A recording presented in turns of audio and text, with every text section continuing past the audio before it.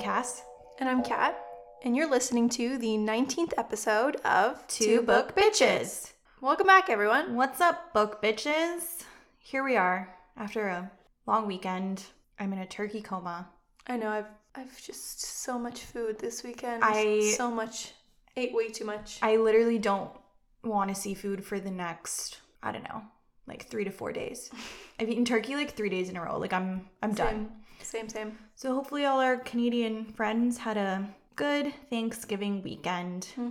As best as you could during these nutso times. We have updates. Yes, we do. Okay, first update. So we always we'll say at the end of the episode, leave a review if you can on Apple, right? And I feel like the way we were talking made it seem like no one leaves us reviews or whatever, but whenever we look at the podcast app, we would always see our reviews, and for whatever reason, everyone who had left us a review that we could see was our fellow Canadians. So I was it's only Canadians that are leaving us a review, which I feel okay, fine. Dumb idea. So then we got an email from one of our listeners, Nicole B, and we've been emailing back and forth, and she had said in the email, made reference to a review that she had left us, and we were both I'm very confused because we couldn't see her review, and I was I don't understand.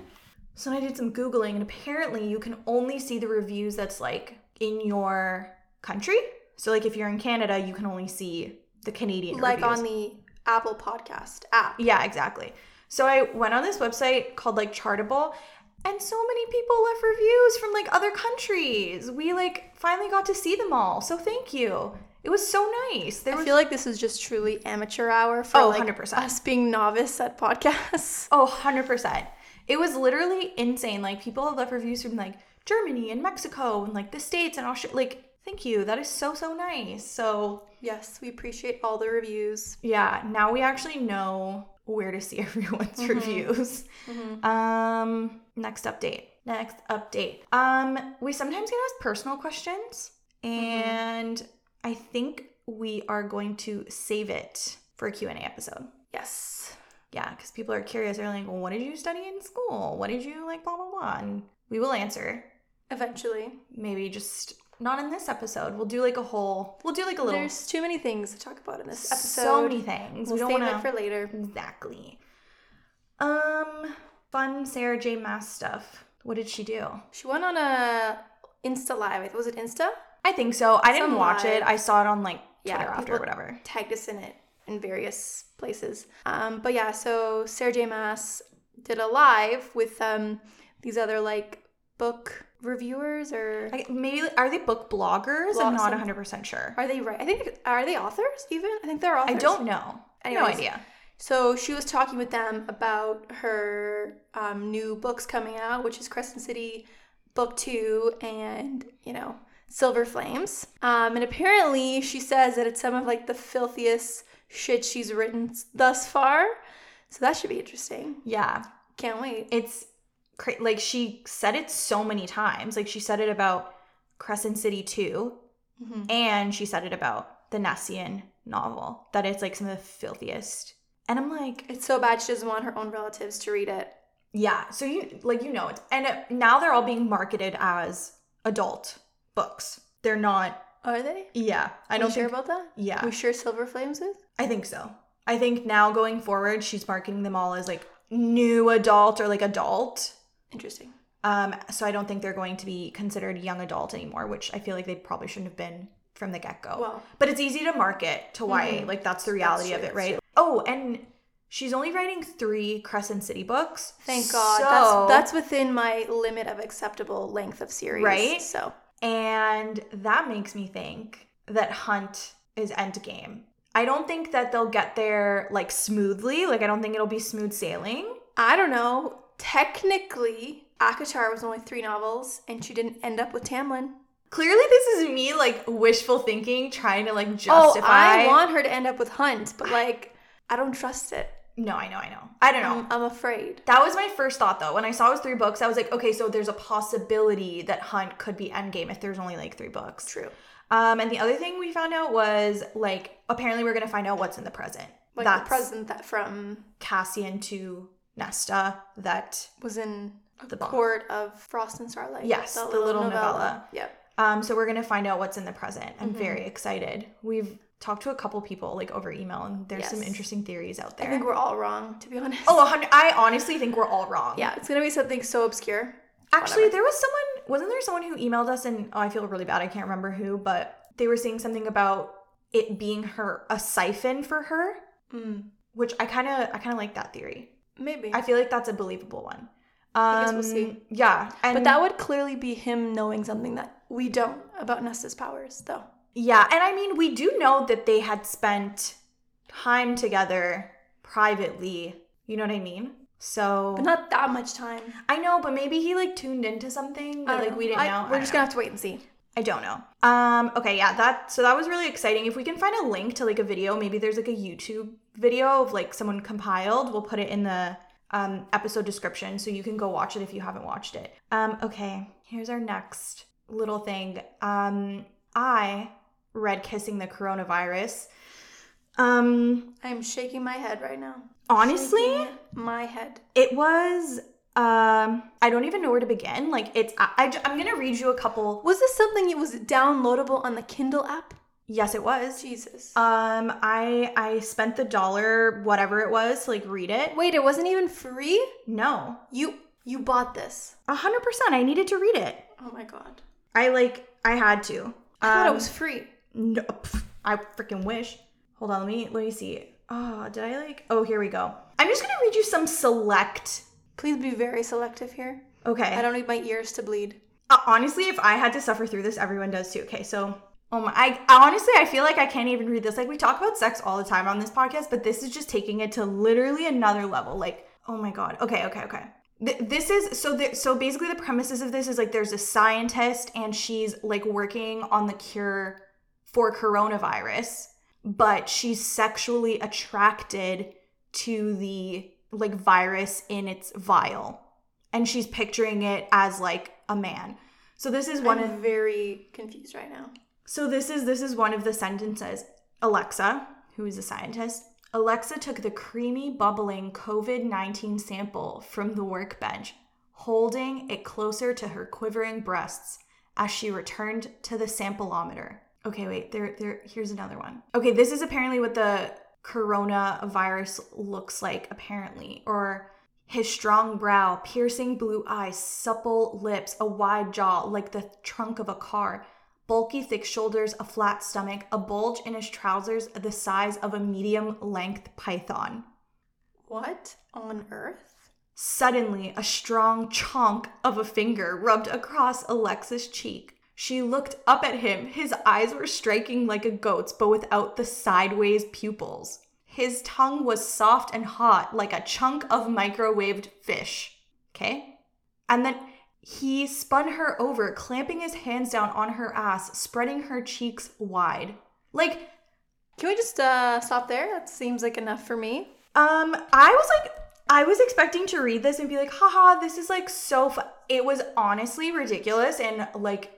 This is what we've come down to as a human race. And you spent money on that. I had to do. I was like, I need to know what this is. It was actually, like, I felt so uncomfy reading it. I was like, damn. I can't believe someone sat there and wrote this and then, like, put it out into the world. Clearly, some people just have a lot of time on their hands now. This is what we've come to. So I read it. You heard some select lines. And I will not read it. Save yourself, your sanity. Don't do it. It's not worth it. Zero plans. It's literally not worth it. But I took one for the team, and to do it. That's my official rating of this book is 0 out of 5 stars. So there's that. If I could give it negative stars, I literally would. I think you should. Also, the science in it was really, like, shoddy. Like, not enough research done. Clearly. No, I think when they were making the vaccine, like, she was like, I put one more drop of virus in the vaccine. This would make it work. And I was like, that doesn't sound right. You know that TikTok sound where it's like, I am a woman in STEM, Bunsen burner. Like, yeah, that's what this book felt like. It was tragic and a disservice to everyone who's actually trying to figure out the vaccine to the coronavirus. So that's that. Okay, last two things. Reminders about the Harry Potter episode. Yes, we've gotten a bunch of questions, comments, opinions through the form, and it's great to see that. So just a reminder for you guys to fill it out if you get a chance. Yeah, it's going to be good. I'm you so have excited. I guess a couple more weeks. Yeah, I'll keep retweeting it on Twitter too. So follow us on Twitter if you do not. You get so many updates there. And you can submit that way. And then last update before we start. Thanks to everyone who voted in the from Blood and Ash versus Six of Crows. What won? So it was very tight race there. It was 50-50 for a long time. But from Blood and Ash won. Yes. But by 3%. Not by much, but yeah. So that book won. So that's what we'll be doing in November. Mm-hmm. And then Six of Crows, we'll push that to January. Yes. So we'll do both, but yeah. We're still doing both, but also, From Blood and Ash fans are very loud.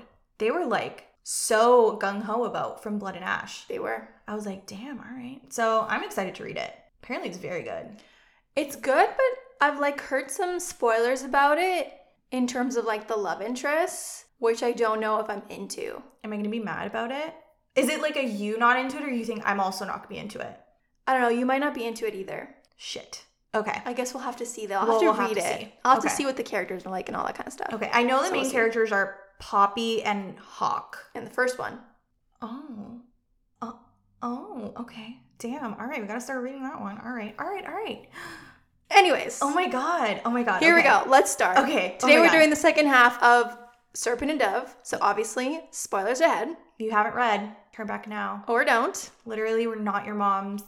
Do what you want. And there you go. So we will pick up from where we left off last week, which was where we saw Estelle burning and Lou passing out from using her magic to take away Estelle's pain as she burns on the inside. Yes. Very, very aggressive tactic. Yes. And she just passed out from the pain. Yeah.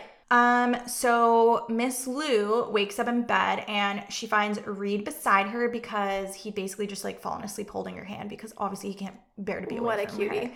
Because he's husband of the year, apparently. And Lou, as she's waking up, she's thinking she's really stupid for ever believing any relationship with Reed could work out. Mm-hmm. Which, to be honest with you, fair assessment. There's a lot working against them. So thinking that this relationship would go smoothly. Well, I mean, he's grown up his whole life thinking witches are the devil. Exactly. You know what I mean? And we'll talk about that at the end because I have some thoughts. But yeah, so Reed ends up waking up and tells her that Ansel had run to get Bree/Coco. They know her as Bree, but obviously it's Coco, the witch. When Lou collapsed and they couldn't calm her down. Apparently she was thrashing around and they just couldn't settle her. And she's been out for 3 days, which is insane. Reed asks her why she watched it, if it upset her so much, and she tells him that it's because that's the least they could do because they're the ones who killed her. Which honestly, facts. Mm-hmm. Face up to what you did, kind of thing. And Reed tells her that Ansel says she was crying, and Lou doesn't deny it. So that makes Reed question why she would cry for it, because remember, Reed likes to call witches it. And Lou is pissed and she's basically she was a person and we burned her, which broke my heart because that's how you dehumanize people, right? You call them it and make them different and other, and it's much easier to justify what you're doing to them because at the end of the day, you're literally burning a woman at the stake. Yep. No matter how you look at it. And what a terrible way to go. I think the worst way to go, probably. I'd rather drown, and that's coming for me, that's a lot. I feel maybe drowning is quicker. I don't know why. I feel drowning is more peaceful. I don't think so. Really? No, I think... I avoid the water, so... I feel I've heard that, drowning is... I mean, you're suffocating, right? That can't be peaceful. But I think freezing to death is what is peaceful. Oh, because you just slowly stop feeling. Well, if there's a scientist out there who knows the answer to this, let us... See, I always thought that drowning was peaceful because... more than anything, you just lose oxygen to your brain, so you kind of just slowly pass out. Yeah, but also, what a way to die!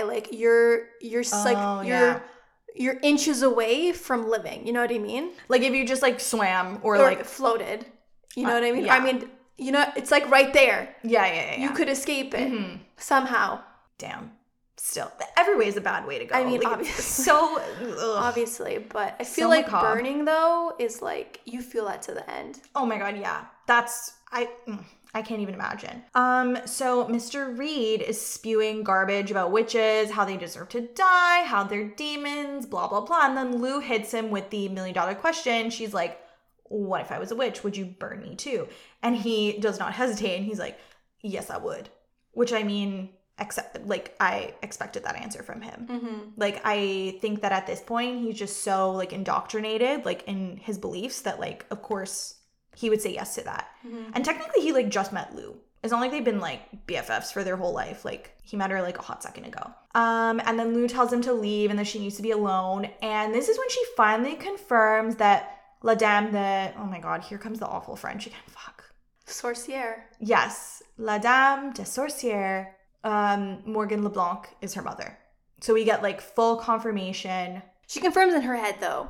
Yes. Like, not to Reed. No, Obviously, she hasn't admitted to Reed that she's a witch yet. So this is when you get, like, a little mini backstory. So when Lou was 16, her mother tried to sacrifice her because there was a pattern that her mother saw saying that with Lou's death, the royal family would die and that would end their reign. So, I guess in her mind, like, they would reclaim their, like, lost land or stolen land or whatever. Mm-hmm. Lou escaped, but is now wondering if she made, like, the right choice. Because I guess, like, seeing Estelle burn is really, like, putting things into perspective for her. Right. Coco comes to see her, saying she doesn't blame her for Estelle's death because Lou had no choice, which is true. Like, it was either her or Estelle, essentially, is what it come down to.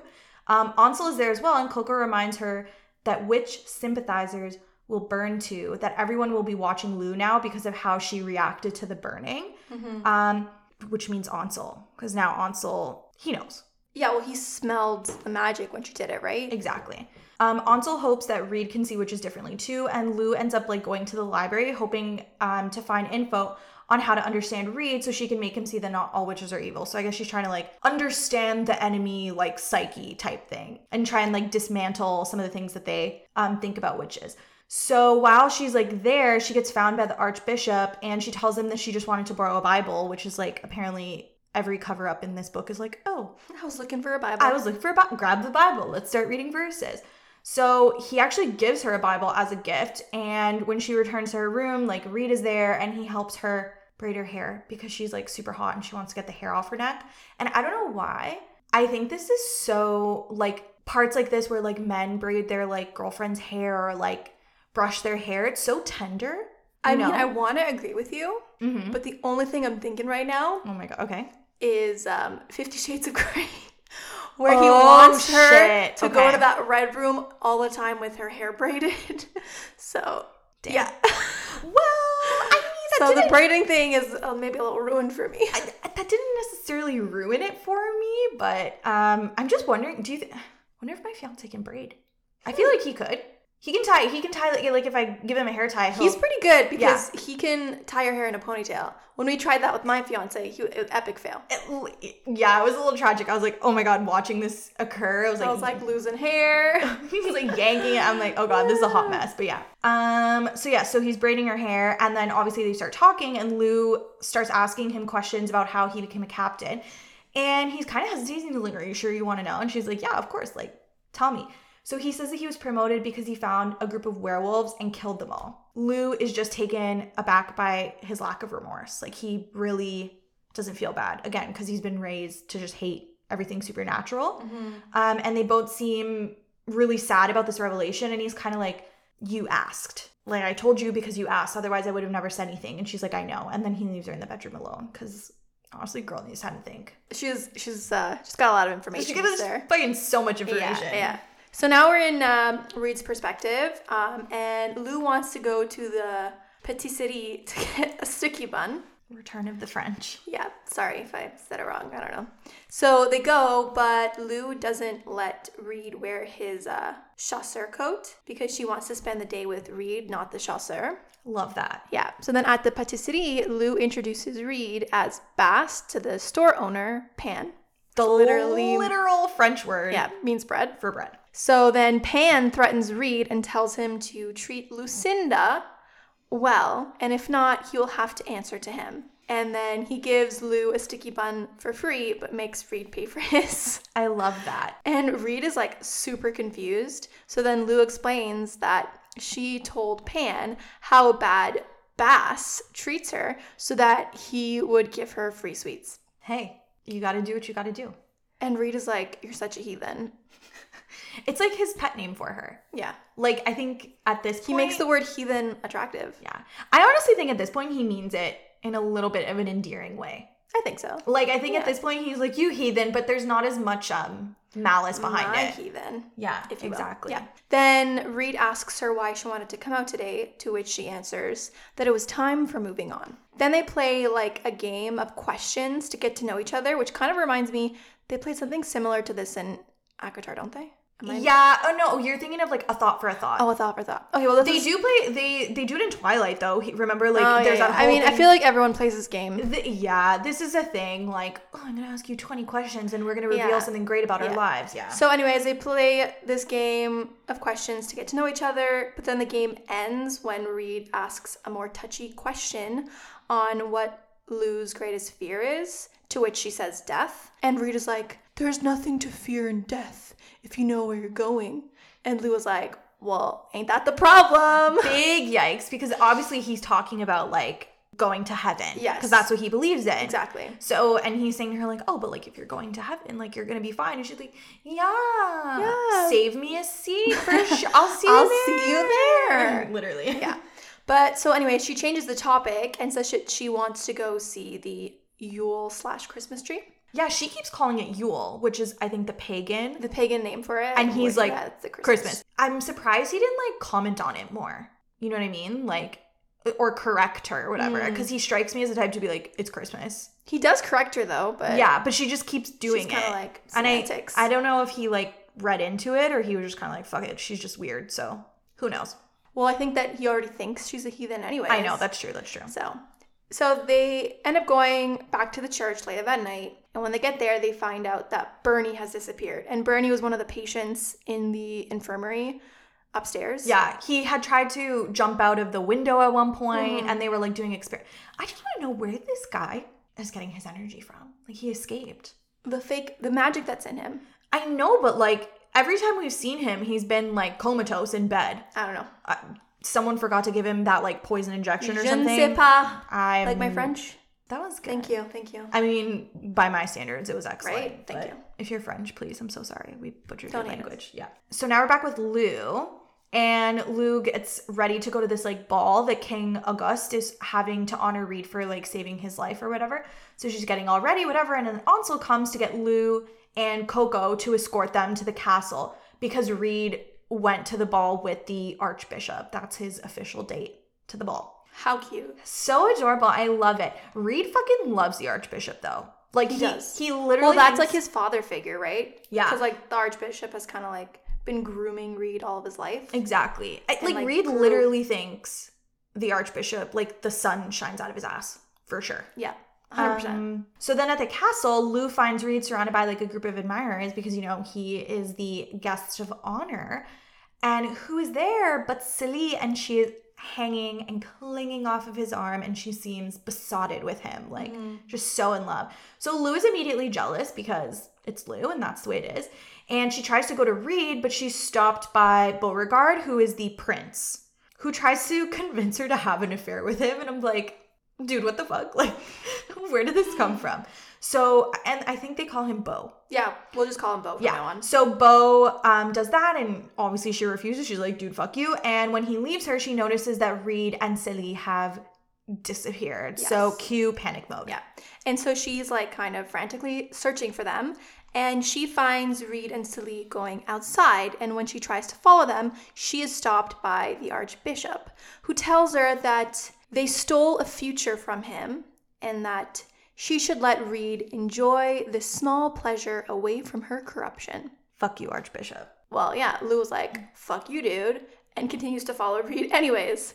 She then overhears Reed's conversation with Celie. And while she's eavesdropping, she hears Celie trying to convince Reed to find a way out of his marriage because she wants to be with him now. And I'm like, You literally were the one who said you didn't want to marry him. But I feel like this is that situation where it's like the thing you wanted is taken away from you. Yeah. So now you want it more. Well, because right? like technically what she told him was like, no, stay with the Brotherhood. She didn't say move on from me and fall in love with someone else. She said stay with the chasseurs, find out who killed my sister. Wanted him to be a celibate guy. Yeah. Forever. Or maybe her whole plan was like after everything had settled down, maybe because he was still with the chasseurs, like he would still be available. Or Fair. But still, yeah, girl. So then Reed is like, no, I can't hurt Lou, and he says that he could love her. Ooh. Like he's like, I don't love her yet, but like I could, type of thing. Mm-hmm. And so he is pissed, being like, well, you told me you loved me and wanted to marry me, but now she's sorry that she ever met him.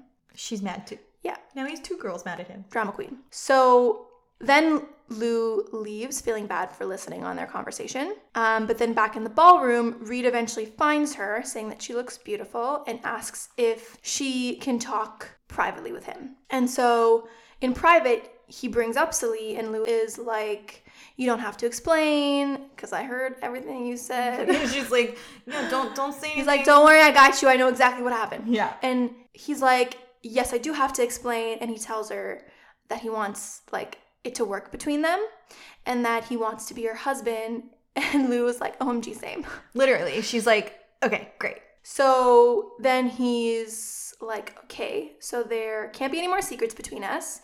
And he starts to tell her about the conversation that he just had with Celie. But Lou is like, yeah, I know. I overheard everything you said too. She's like, thanks for telling me, but I already know. So then he goes, well, moving forward, there can't be any more lies. And she's kind of like, sure, I'll try. Meanwhile, she's like crossing her fingers behind her back. No, literally, because the one thing she's not telling him is the biggest, most secret that she could keep from him. So they go back into the ballroom, and Lou forces Reed to dance with her. Why is this a thing, like in like a lot of YA novels, that the guys don't like to dance, and it's always like this, like reluctant, like dance with me? Why? What YA novels are you thinking about? I don't know. Maybe I'm thinking of movies. Because I'm thinking about all the girls not wanting to dance, and it's the guys that are the ones that are like dance with me. YA novels are we reading different YA novels? I don't know. Think about Twilight, for example. Okay, fair. I don't know. I feel like in movies, it's oftentimes like the guy who doesn't want to dance and goes like, dance with me. And like, it ends up being fine. Like, you know, like Hunt. Like, Hunt would not go and dance with Bryce. Like, you know what I mean? Did he dance with her? He did, but like reluctantly. When? Okay, this is really embarrassing. You're making shit up right now? I'm not making shit up, but this is really embarrassing. You know why I just said that? You're thinking of the fan fiction? He dances with her at a nightclub in that fanfic. That clicked for me now. Anyways, I think that you're maybe reading... scratch what I said about the dancing, but literally I was straight up thinking about Bryce Hunt fanfic, not the actual novel. Anyways, so eventually Lou and Reed decide to go home. And they go to get Coco, but Coco is flirting with Beau, and Beau tells them that Coco will be staying with him tonight. So they leave without her. I was kind of hoping, like, I'm still shipping Ansel and Coco, so I was like, oh no. I think there's a bit of a age gap. It is, and here's my thing, like, Ansel's so cute, and I know he has a crush on Coco. Okay, you know who I want to play Ansel, and if this movie was ever made? Okay, tell me. Do you know Enola Holmes? Yeah. The guy from like the young guy. Yeah. I think he's the perfect. Yeah. He's Ansel. like that like because he looks 16. He looks young. Mm-hmm. He has like a boyish charm about him. Yeah, he's a little like naive, like exactly. That's what I'm picturing. And that's my problem with like Ansel and Coco. Like part of my mind is like, oh, I ship them, but then I'm like, Ansel is literally a child. Like he's a 16-year-old boy. He just likes to act like a man because he's part of the like chasseurs and exactly. whatever, right? Well, I mean, he's actually not even technically a chasseur. Chasseurs, yeah. Okay, so back in their room, this is from Reed's perspective. So Lou is telling Reed that he doesn't have to sleep on the floor. So Reed gets into bed with her. Ooh. And the bed is too small for both of them. The best trope. Oh, there's only one bed, and oh my god, it's a single, so we have to sleep on top of each other. Like, I fucking love it. She asks him to tell her about his parents, to which he says he was found abandoned in the garbage when he was a baby. Ugh. Like, yikes. A whole ass garbage. It's so sad. And the Archbishop took him in, so clearly understandable why he thinks that the Archbishop is like the best thing since sliced bread. He then claimed his spot as a chasseur when he was 16. So the way it works is like, and I think we talked about this before, there's only 100 balisardas, which are the weapons. So there's only 100 chasseurs. So when one of the chasseurs dies, a tournament is held and the winner is the new chasseur. And this is kind of like just a more violent, sad version of like the gondoliers in Venice. Please remember? Explain for the listeners who haven't been to Venice. So when we went to Venice, we went on a gondola ride, which was absolutely terrifying. But they're so insanely skilled. Like they use the pole to like whatever. So we learned that in Venice, there's only allowed to be a certain amount of gondoliers, because then the canals would just be like overrun with like gondolas and stuff. So it's literally like you have to wait for someone to like retire or die until you can kind of be the next like gondolier, which I thought was kind of cool. So this is just, you know, a more violent version of that. Instead of getting a really cool gondola, you get an ancient weapon that can kill witches. Do with that what you will. Cool, right? They talk about Celine and how Reed was going to marry her. And then Lou asks Reed how many witches he's killed, which is only 3. I mean, it's not a lot. It's 3 too many, in my opinion. Fair enough. But I mean, Luaz also killed a lot of people. That's true. That's true. They weren't witches, but they were still people. Human beings. Reed tells her that the Archbishop told them that the witches channel their magic from hell. And Lou is like, that's literally the dumbest fucking shit I've ever heard. They channel it from their ancestors. So she's telling him like all this insider knowledge about witches. And Reed is like, how do you know that? And Lou has to recover. And she's like, oh, my witch friend told me. Because she's not supposed to know this. But see, this is the point. Like a lot of like hate that these people have for witches just comes from the fact that they do not understand them. Well, they're ignorant about witches, right? Exactly. Like they assume all this stuff about witches that isn't true. Yeah. Which I mean can be said for a lot of things in life. A lot of hate just comes out of the fact that like ignorance. We literally don't understand it. Exactly. So Lou continues to educate him on witches, telling him that witches can have sons. Because I think he asked her, he was like, oh, do they only have daughters? But they have sons as well. But that magic only passes to females and that any males are sent away after they're born.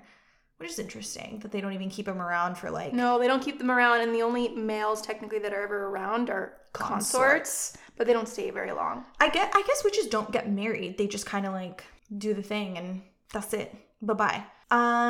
The wind picks up outside and Lou gets cold and Rita's like, I got you, girl. And he pulls her into his arms and is all like snuggly with her.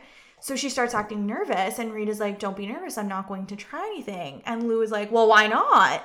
Valid question. She's like, what do you mean? I'm like, disappointed. What do you mean you're not going to try anything? That's exactly what I wanted you to do. And Rita's like, because you threatened to kill me if I touched you without permission, so I won't touch you until you ask, which is so hot. Because it's like a little bit of a power play. Because like, who's going to give in? Is he going to touch her without her asking because like he knows she wants it, or is she gonna have to like say the words? Fucking love it. Lou is like, you can't be serious, and he's like, literally just say the words, and she's like, you're an ass, and he's like, fine, have it your way, and he proceeds to remove his shirt because it's hot, because it's so hot, and he's like stifled, and she's like, what the fuck are you doing? And then she's like, get out of my bed, and he's like, no, I'm not sleeping on the floor anymore, but you're welcome to stay in bed with me, or you can sleep in the tub. And Lou gets mad and starts hitting him with the pillow because I just don't know if she knows how to express her feelings at this point. She's overwhelmed. She's getting riled up. Exactly. So she smacks him with a pillow. Rita's like, calm down. Nothing's changed unless you want to ask me something. Blink, blink, blink, blink. And she's like, don't hold your breath, buddy. And they unfortunately go to bed without any sexy times. And I think that this scene should get an eggplant rating. I agree. Because this was very masterful on his part.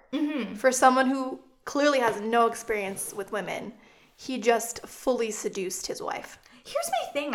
He talks such big game.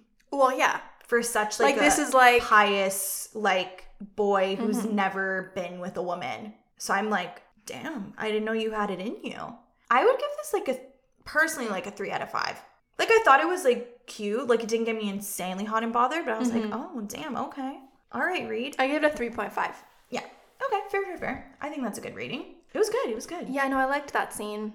I really liked the part where he was like, all you have to do is ask. And I was like, ooh, just ask. I was like, ooh, are you gonna do it? Yeah. And I like the word play, like the banter, the witty banter. And this is such a common theme in like YA, like the whole witty banter thing. We've talked about it so much, but it's so hot because like people, again, you have to be insanely intelligent to have this kind of level of witty banter, and I feel like I'm not at that level. No. So I really appreciate it in books. I love it. So anyways, next morning, Lou wakes up snuggled in Reed's arms, and she's into it.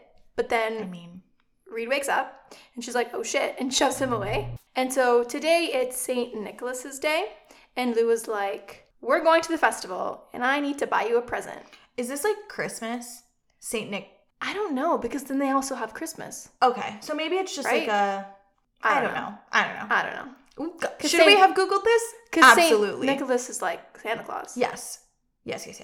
But maybe she has to buy the present for Christmas? Yeah. That's what I'm assuming. Again, could we have Googled this? Absolutely. Did we? Absolutely not. Anyways, so once they're in town, Lou notices these flyers everywhere about this traveling acting company called Ye Olde Sisters. What a creative name. I'm sorry you said it. It's just so like Ye Olde Sisters. I love it. So anyways, this group, they're going to be performing soon. So they then split up to buy each other presents, and Lou goes to this blacksmith named Abe to buy Reed a dagger. She remembers seeing this cute copper dagger that matches the color of his hair or some shit. I love that you just called a dagger cute. You think cute copper dagger. I don't know. They think knives are cute. I don't know. Who knows? So whatever. So once she's inside the store, Abe tells Lou that she has a lot of nerve coming back here. And Lou is confused, and Abe tells her that she sold out Andre and Gru, and now the East End is crawling with Constable thanks to her, so no one wants to do business with him. Oh, right, because everyone's still looking for them. Exactly. Oh, yeah. Okay. Then Lou's like, well, I brought a lot of money to purchase a dagger, so, sell one to me. Let me do my shit. So then Abe is like, fine, that one that you want, the cute copper one, is in the back. You know the cute copper dagger? Yeah, that one. Yeah. He's like, it's in the back. Just wait here. I'll get it for you. Mm-hmm. So she waits 15 minutes and she's like, okay, what the fuck's taking so long?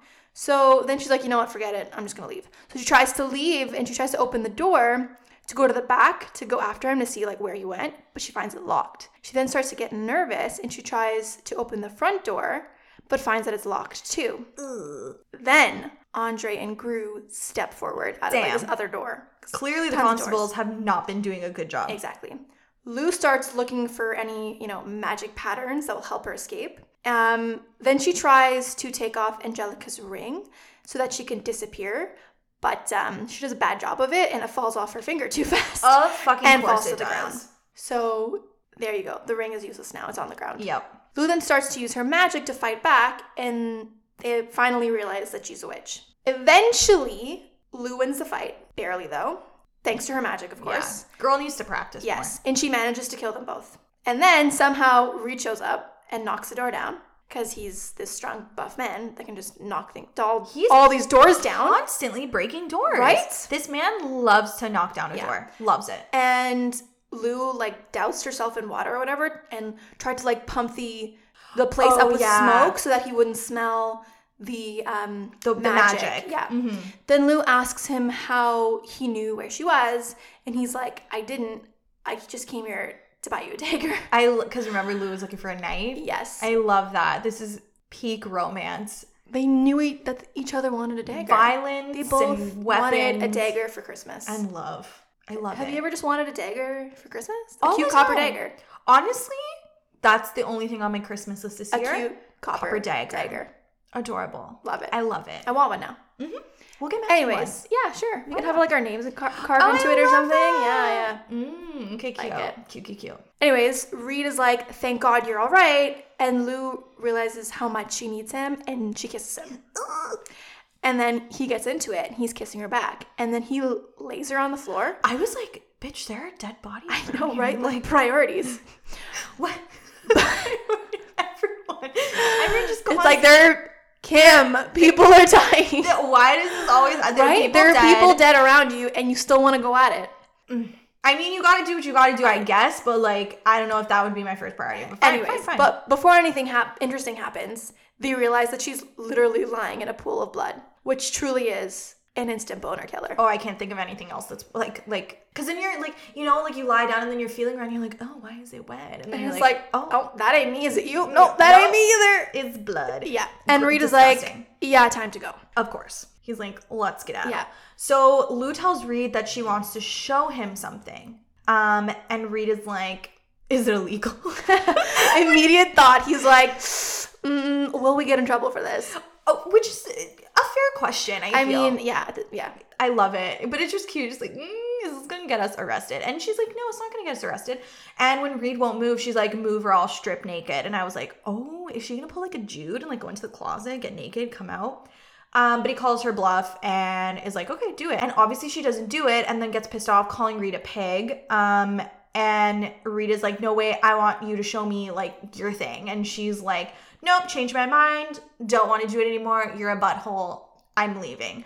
And Reed is like, show me. I know you want to. And she's like, okay, fine. Because like she did. Yeah. But, like, she's like, fine if you really But like you want gotta to be see like a little hard to get, you know? Yeah. So she gives in and she takes him to the theater. So Lou starts climbing the building and Reed is like, this is trespassing. I'm not doing that because, you know, he's a good boy.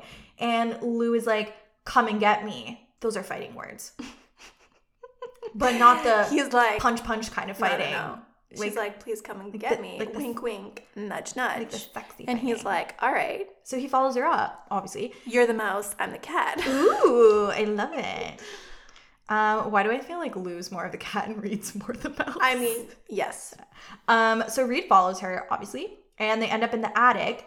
And she tells him that this is where she used to live for 2 years and that it's the first place she ever felt safe, which I think is a really big thing for her to show him. That's like her home, essentially. When Reed asks her what happened 2 years ago, she's like, I don't want to talk about it. And he's like, you make it impossible to know you, which is like, I mean, yeah, dummy. Like literally if she tells you, You're going to kill her. you're going to kill her. But he doesn't know that, right? No, but she does. So Lou is like, you asked me not to lie to you, so don't ask me about my past and I won't have to lie, which is like fair assumption. Reed is like, listen, I'm not going to force you. If you aren't comfortable telling me, then that's my fault, not yours. And I'm like, oh, wow, okay, I love that. Taking responsibility. Like, Love him for good for that. you. Lou feels bad and is like, I can try to tell you, so please ask me. Like, I guess she's just going to try and answer the questions as best she can Without giving away too much. but also without lying. It's a very fine line. Reed then starts asking her questions about her childhood, and Lou tells him that she never knew her father and she's estranged from her mother, which again, see, not a lie. He asks her how she got the scar on her throat, and she tells him her mother. And when he asks her to elaborate, she refuses. And he tells her that he hopes that she'll tell him someday. And she then tells him she wants to show him another secret. And I was like, oh, Ooh. What's the other secret? what's the other secret? So the other secret is the roof, apparently. So they climb to the roof, and then you find out that Reed is actually afraid of heights. Same. So Lou is like, look at the pretty view. And Reed's like, I can't.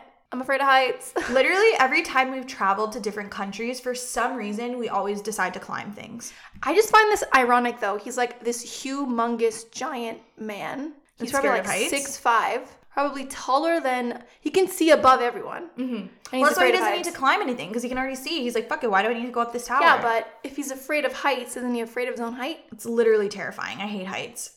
Remember when we climbed the Tower of Pisa, which number one was insane? I've climbed higher things. I know, but then you like get to the top and I like refuse to like look out and everyone is like, look, it's so beautiful. Well, have you ever been to the top of the CN Tower? Absolutely not, because I'm scared. Oh, actually? No, I've never been to the top. No. Really? Yeah, no. Oh, I didn't know that. It's like the one touristy Toronto thing I haven't done. Interesting. I like refuse. And they have the glass floor too. Mm-hmm. And I won't do. Are you insane? That's crazy. What if that shit cracks? It's not going to. But if it did. Then they would have an insane lawsuit on their hands. Yeah, but I'd be dead, which is the worst part. But your family would get money out of it. Well, then in that case, let's book a trip. No, I'm kidding. Anyways, Reed's afraid of heights. But on the roof, he gives Lou a present, and it's a wedding ring. Cute. And the ring is like an oval mother of pearl, and Reed tells her that it was his mother's, or at least he thinks it was, since it was clenched in his fist when they found him in the garbage. Yeah, she didn't leave him a letter. She was like, She left him this ring. take this ring. Yeah. And this is when Lou realizes that she loves him. Then Reed says this really cute thing. He goes, Do not urge me to leave you or turn back from you. Where you go, I will go. Where you stay, I will stay. I actually thought this was really cute. And immediately Lou is ready.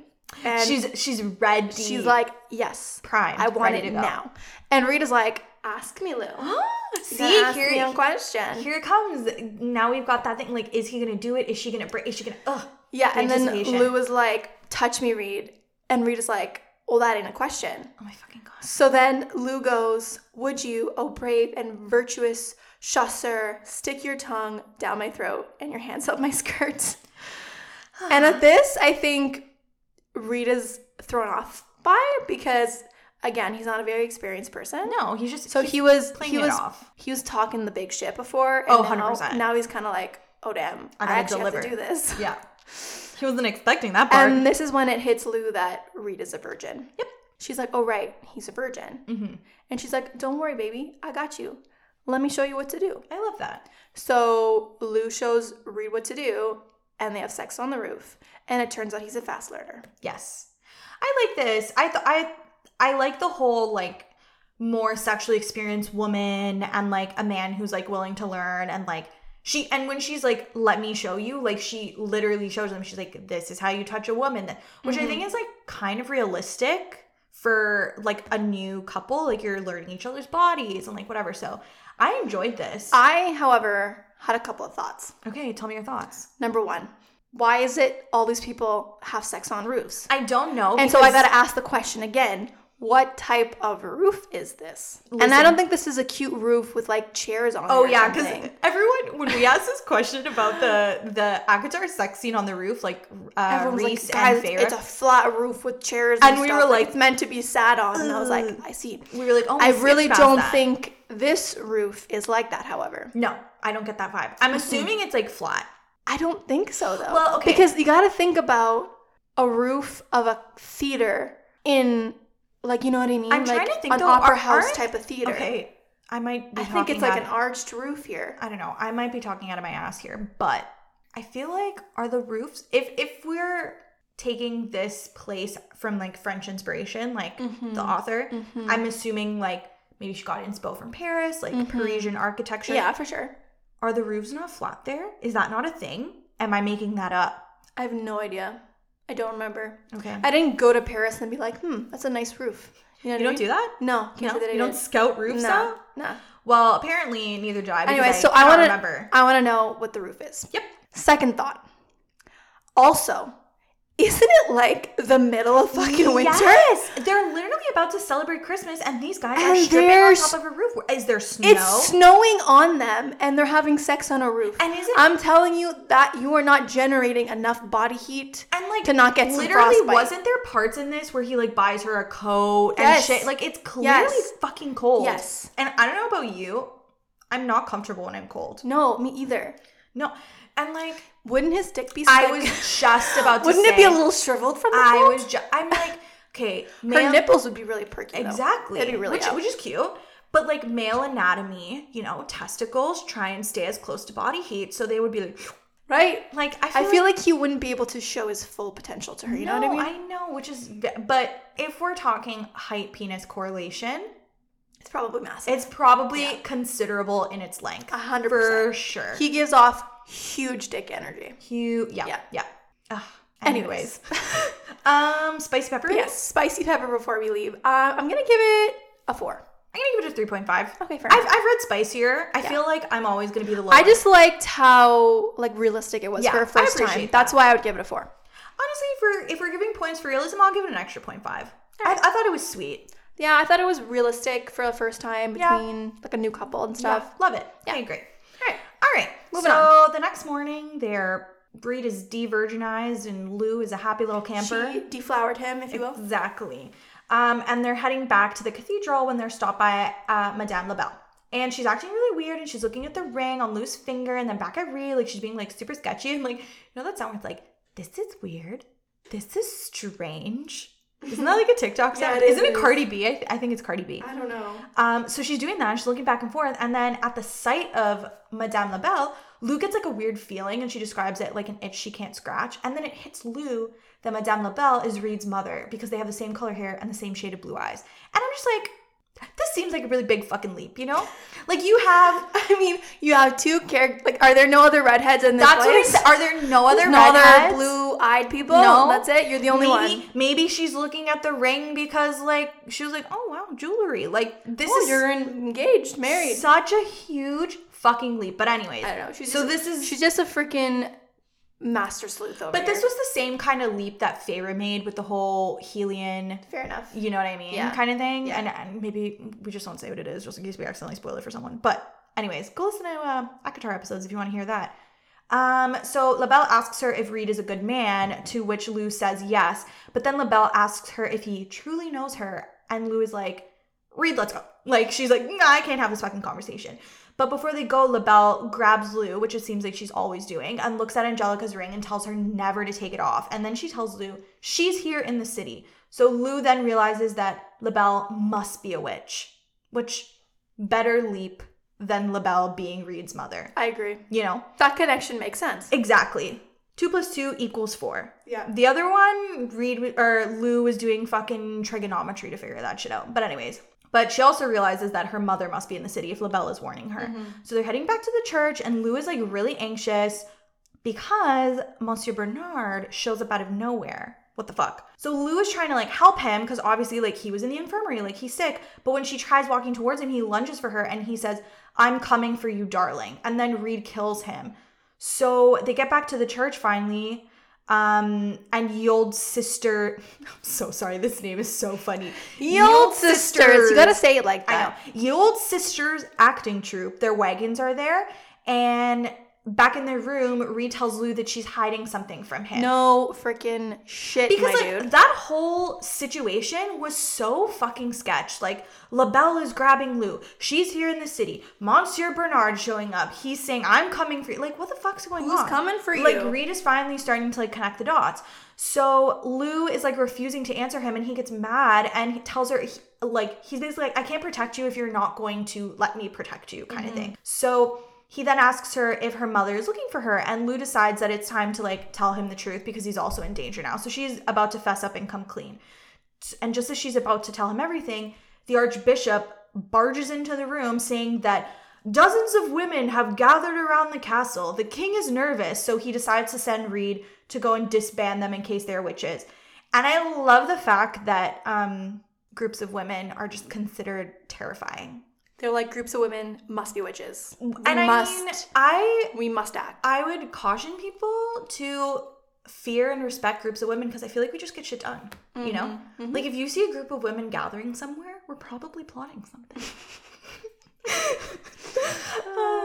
For legal purposes, that was a joke. And if you ever see me in a group, I'm not plotting anything. I'm just there. Just there observing and, you know. Just wondering what everyone's gathering for. Exactly. The Archbishop says that he'll wait with Lou until Reed returns because he has urgent matters to discuss with her, which I'm like, fuck off. You have no urgent matters to discuss with her. Reed then tells Lou that he loves her. And then he leaves. Which to me, this is kind of like a Cardan moment where he's like, love you. I love you. Bye. Bye. Gives her zero chance to respond. I don't know if these characters just like, you know, when you accidentally slip up and they're like, love you, bye. Like, have you ever accidentally said I love you to someone? I do it on the phone. I don't think I've accidentally said it to someone. I've done it. Or maybe I've said it, but like it was okay because like I do love that person. Okay, fair. You know what I mean? I did it to my family doctor's receptionist. Oh my god, stop. I'd like to book an appointment. Okay, thank you, love you, bye. Which, okay, in all fairness, they've literally known me since I was a baby. Like, she's been my family doctor, and like, love her, and I've known the receptionist, but it was literally so funny. I'm like, anyways, thanks, bye, love you. She just started laughing, and I'm like, anyways, I'll see you tomorrow, bye. Like, hung up the phone. So it's like when people like call their teachers like mom or something. Oh, I've also done that. I can't remember if I've done that. It was grade 1, Mrs. Stematopoulos, if you're listening to this. I did, in fact, call you mom. There you go. And honestly, I don't regret it. You were an excellent teacher. So, we're still with Lou, and the Archbishop starts acting really weird, telling Lou that she is a great actress, acting as if she truly cares for Reed. And Lou's like, fuck off. And then a page boy comes to tell the Archbishop that everyone is waiting outside for him. And the Archbishop forces Lou to go with him to see this performance outside. by Ye Old Sisters. Ye Old Sisters. Because apparently they're doing some special show for the Archbishop. Oh, yeah, it's like dedicated to him. Exactly. Which is like, should have been red flag number 1. Yeah, so they go outside and a crowd has gathered around the church and around the troupe of actresses. And then when everyone sees that the troupe is made up completely of women, they're all like shocked. Shocked and appalled. How dare and also women. maybe slightly concerned. So, yeah, because remember. Too many women. Groups of women. Exactly. Then the show starts.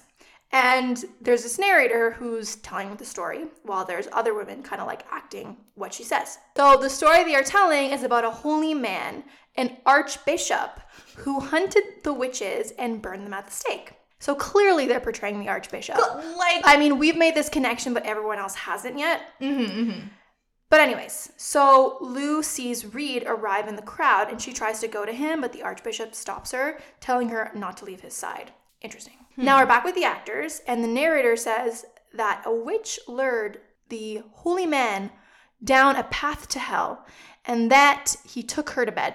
So this holy man, this archbishop, if you will, slept with a witch. And again, we have this concept of like the woman corrupting the holy man and blah, blah. And I'm like, oh, fuck off. Then the witch revealed her magic to him and fled.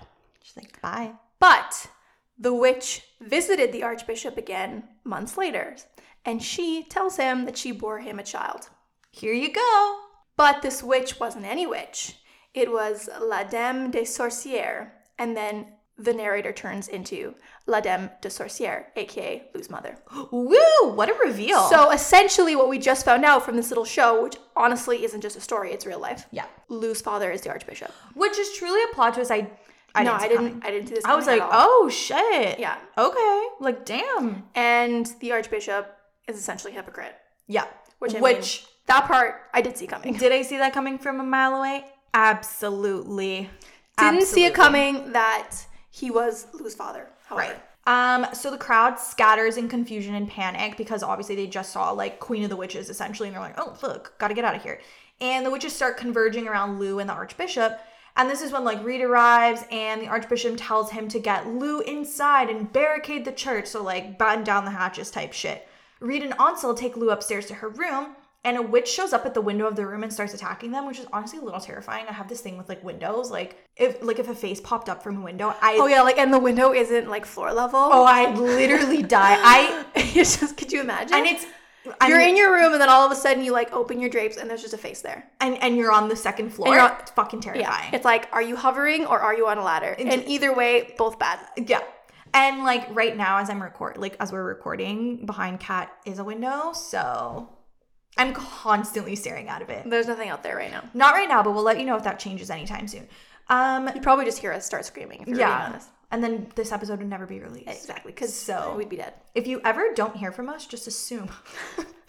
A witch has killed us. Exactly. Which, I mean, I hope that they don't kill me. They just recruit me. You know what I mean? Like, help me be a witch. I want to be a witch with you. Exactly. You know I mean? This is my official, I'm putting it out there. Any witches, if you're listening, I'm open. I want to learn. I love you. I love you. So the witch, she's there. She starts attacking. She like fucking wrecks Reed and Ansel. She's throwing them around the room, but her magic doesn't work on Lou because of the ring. Great. It's doing what it's supposed to do. Lou and the witch start fighting each other, and Lou is winning when Reed gets up. And I'm assuming this like distracts like Lou a little bit, and the witch uses her magic to fling Reed aside and then gets behind him and puts a knife to his neck and tells Lou, come here or I will kill him. The witch reaches into Lou's coat and takes a needle out of it. And I guess he had brought with him the needle with like the paralysis liquid inside. I think all the chasseurs carry these. Yeah, because this is their new thing, right? They're paralyzing witches. So when Lou gets close, the witch releases Reed and stabs the needle into Lou. And Reed looks at Lou, and Lou notices that he's looking at her with shock, anger, and disgust. Because he's figured out that she's a witch. He's finally put two and two together to make witch. Mm-hmm. Lou tells Reed that she loves him and blacks out. Yeah. So they've both told each other that they love each other at this point. Correct. And it's about to go down. Yes. So Lou wakes up quickly to the sound of Ansel trying to wake her up. And Ansel apparently gave her the antidote to this paralysis liquid, but it wasn't enough for a full dose, so she's still kind of feeling a bit groggy. And Ansel tells her that Reed is losing and that she has to help him. So, that's enough to give Lou a bit of an adrenaline rush. And Lou gets up and sees that the witch is like throwing Reed all over the place. Oh my God, poor guy. Just like left, right, and center all of the time. Are his bones not breaking? He's too big for that, I guess. Does he have excellent calcium deposit in his bones and they're just super strong? They're just surrounded by so much muscle that it doesn't ever touch. You know what I mean? There's so much cushion there, it doesn't even get to the bone. Yeah, I feel that. So Lou tries using her magic to choke the witch, but she can't continue for very long because she's so weak from that liquid thing. And the witch flings Lou into Reed, and Lou tells him that she's too weak and she can't beat the witch. Then Reed suggests that she use him. And then Lou uses her magic kind of like a Simon Says type deal. This is how I understood it anyways. So whatever Reed's body does, the witch's body does too. I pictured it as like a voodoo doll. That was the other word I was going to use, but I also kind of pictured like Simon, anyway. Yeah. Voodoo dolls, anyways. So in this way, she's able to slice the witch's throat. With the witch now dead, Reed tells Ansel to get out, and Ansel resists at first, but Reed is like furious, and Ansel tells Lou that, I'll just be outside. Don't worry. I'll be right here. Yeah. So then obviously Reed is like super angry right now, and Lou tells him that, it's still me, and Reed is like, no, it's not you. You're a witch. So mean.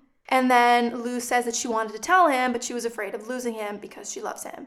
And Reed, again, to something even meaner. Fucking rub salt in that and is wound. like, as if someone like you is capable of love. And see, this is exactly what she was afraid of, because up until this point, he loves her, she's this great person, blah, blah, blah. And then the second she tells him the truth, he's like, no, fuck you. Because his whole life has overridden his feelings for her in this moment, which is just fucking tragic. So now Reed basically has put it together that La Dame des Sorcières is Lou's mother and the Archbishop is her father. And Reed is like, what am I supposed to do? I took an oath to hunt witches. And Lou says that he also made an oath to her that he is her husband and she is his wife. That's my wife. Yeah. And then he goes, you are not my wife. And at this point, her heart breaks. I was actually, this part, I was like, oh, that's like the one sentence, it killed me. I was like, damn. And she runs away past Ansel, out of the church, and onto the street. And she decides that she's going to go to the theater, but she is stopped by someone that stabs her with that paralyzing liquid again and says, hello, darling, it's time to come home. And then Lou blacks out. Poor girl, she's always fucking blacking out, eh? Like, can we also talk about how many times this poor girl has been stabbed by this liquid shit? Stabbed, blacking, it's just... God, give her a break. Jeez. Anyway, so this is Reed's point of view. So we're back with Reed in the aftermath of what he said to her. And Ansel is like, oh, what have you done? And Reed is like, I let her leave. And Ansel is literally like, bro, are you fucking dumb? She was drugged, injured, and the witches are looking for her. And they're obviously planning on killing her. And based on what they heard the witch say to Lou, like, because apparently the witch said, with your sacrifice, we'll reclaim our homeland. Like, Ansel has put, like, all of this together kind of thing. Because Ansel is truly the only smart person here. He's literally the only one with a fucking brain. And apparently a heart, because he's so accepting. Like, he just, on his own terms, kind of realized that, like... not all witches are bad. Exactly. Oh Some might be. Fucking Ansel. Not all. Love you. Reed is like, witches can lie. Like, we can't believe everything we heard tonight. And Ansel is like, you literally saw her. She's weak. She's not going to stand a chance if, like, her mother shows up, basically. So Reed thinks about Lou and how he knows he broke her when he said, you are not my wife. And it's one of those things where, like, you say the one thing that you know is like going to hurt. Like, you know the exact thing to say. You know exactly what you're saying. He hated himself for what he's done to her, but he also hates himself for the fact that he still feels for her, kind of thing, right? So these two parts of him are really at odds right now. Ansel calls him a coward, and Reed tells him to go after her if he wants. He's like, fuck it, you do it then. So Reed is like dragging the corpse of the witch downstairs, and the bunch of other Chaucers are like bringing in other corpses of witches, and they're putting them in a big pile, I'm assuming, to burn them all. This is when Jean-Luc, fucking hate this guy, approaches Reed and tells him that he thinks Lou is a witch. Wow. Everyone's putting things together. So intelligent. So smart. You're the first one to figure it out. Fucking get in line. Congratulations. Proud of you. Exactly. Reed denies this, but then the Archbishop shows up and he asks Reed where Lou is, and Reed just says that she's gone. The Archbishop tells him that they need to find Lou because with her death, the king and his progeny will die. And when Reed refuses to help, the Archbishop turns to Jean-Luc and is like, go assemble a team of men to go look for her. And of course, the butt licker that he is says that he won't disappoint him because Jean-Luc obviously wants to be like top dog. Like he's always had this like really big jealous streak of like Reed. Ansel and Reed leave, and Ansel is trying to convince Reed to go find Lou still. And Reed is like, all she's ever done is lie to me. And Ansel, again, see, only one with the brain. He's like, what was she supposed to have done? Tell you she's a witch and essentially tie herself to the stake, which is true. He makes a good point. Like, you know what I mean? Like, what would have Reed done if he found out that Lou was a witch before he truly knew the type of person that Lou was? He would have dragged her ass down. Like, now Reed is conflicted. He's like, well, obviously, I'm not going to put her in harm because I'm conflicted about my emotions towards her. I would never. That's why he decides not to tell the chasseurs that she's a witch. Exactly. And that's why he denies it to Jean-Luc. But if she would have told him sooner. Exactly. He would have been like, all right, let's go. She would have been signing her own death warrant. Exactly. Ansel tells Reed that if he does nothing, she's going to die regardless. Like, she's dead man walking kind of thing. And this is when Reed starts to kind of soften and he realizes that, like, literally despite everything, he loves Lou. And he didn't care if she returned that love because if she was destined to burn in hell, then he would burn with her. That's cute. Which is oddly romantic. Right? Weird. But I romantic find that at the same romantic, time, right? But romantic nonetheless. Maybe we just have weird taste in romance. Who knows? I don't know. Then he tells Ansel that Lou isn't going to die because they are going to find her. Boom. Yes, fucking assemble the Avengers team. Let's go. You're a little bit too late. But at least you're going all the same. It is the thought that counts. Not if someone is dead. Yep. Oh, true. You know what I mean? Like if they got there too late. It's literally not even the thought. Like you thought too late. Exactly. Fair. Anyways, we're still with Reed. Can I just say something? This chapter is the quintessential chapter where everything that's happened in the novel thus far is re-explained from a different character's point of view that gives you like extra insight into everything. So this is the connect the dots chapter. Yes. So it might be a little long. It's a doozy. Yeah. So Reed goes back to his room to try to come up with a plan. Then Coco comes barging into the room, demanding to know where Lou is. Apparently, she was with Beau at the castle when the witches were attacking there, but then all of a sudden, all the witches just mysteriously vanished. I love that she's been with Beau this whole time. Yeah. She's like, ooh, love him. So Reed tells Coco that Lou ran off and tells her that Lou was a witch, and Coco's like, yeah, I know. Like, bro, you're the last to figure this out. And obviously, Coco is still pretending to be Mademoiselle Perrault right now. But she still says, yeah, I know she was a witch. And then even Ansel admits that he knew Lou was a witch. And Reed is pissed that everyone knew but him. This is like his Ross Geller moment. Yeah. You know when Ross finds out last that Monica and Chandler are my best friend and my sister. This is his Ross moment. My best friend and my sister. I fucking love that show. Anyways. So Ansel tells him that he figured it out at the witch burning when Lou used her magic to take away the witch's pain and inflicted the pain on herself because he could smell the magic. Yeah, so it's confirmed. He smelled it on her. Yeah. Coco says that they need to leave and go to the Belrose, and she told Beau to meet them there as well because there might be someone there that knows where Lou is. So at the Belrose, Beau is there already, and Coco tells him that Reed lost Lou, and she has to perform a locator spell to find her. Mm-hmm. So Coco starts doing the spell, and then Coco admits to Reed that her real name is actually Coco, not Bree. And she's like, hi, hello, I'm actually a witch. And Reed is like, is everyone around me a witch? So now Reed figures out that she's a witch. So Coco's spell locates Lou's trail that disappears north into La Forêt des Yeux. Yes, which is like the Forest of Eyes. Yes, thank you for translating. You're so welcome. I had to Google it. Yeah, so she says that if Morgan has Lou, that Lou's as good as dead at this point. And Reed refuses to accept it, saying that all they need to do is find the chateau, and since Coco is a witch, she can lead them to it. And Coco is like, you're so stupid. Like, you're literally dumb. Only Dame Blanche can find it, and I'm a Dame Rouge. So this is, again, they know nothing about Exactly, witches. They don't even know the difference. No. So Coco starts saying that it's hopeless, that unless Reed knows another Dame Blanche willing to betray her sisters and lead a chasseur into their home, Lou is essentially gone. Then, out of nowhere, Madame Labelle shows up and is like, hi, hello, I am that person. She's like, I have arrived. You rang? I'm your girl. I heard you needed a Dame Blanche. I am here. I am said Dame Blanche. This is and this is the part you literally find out the whole backstory. Yeah. Here we go. So you find out that Madame Labelle is a Dame Blanche, but she actually isn't welcome at the chateau anymore. Oh. So she starts to bring up the king, and she tells them that this war is older than all of them, and started a long time ago with a witch named Angelica and a holy man named Constantine. So Angelica fell in love with Constantine, but didn't tell him that she was a witch at first.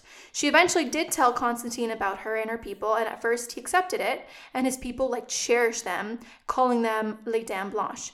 And Angelica became the first Dame des Sorcières. Yeah, so I guess people liked witches at first. Yes, they cherished them. They were like, oh, hello, we love you. You're so great. But then as time passed, Constantine began to resent Angelica's power and grew jealous that he didn't have the magic himself. Typical. So he tried to take the magic from her, but it didn't work. So instead, he was like, I'm going to take your land instead. Again, typical. I was like, what does land accomplish? Anyways, he was just like, I must find a way to get vengeance. I must colonize. So his soldiers marched on Beltara and slaughtered her people.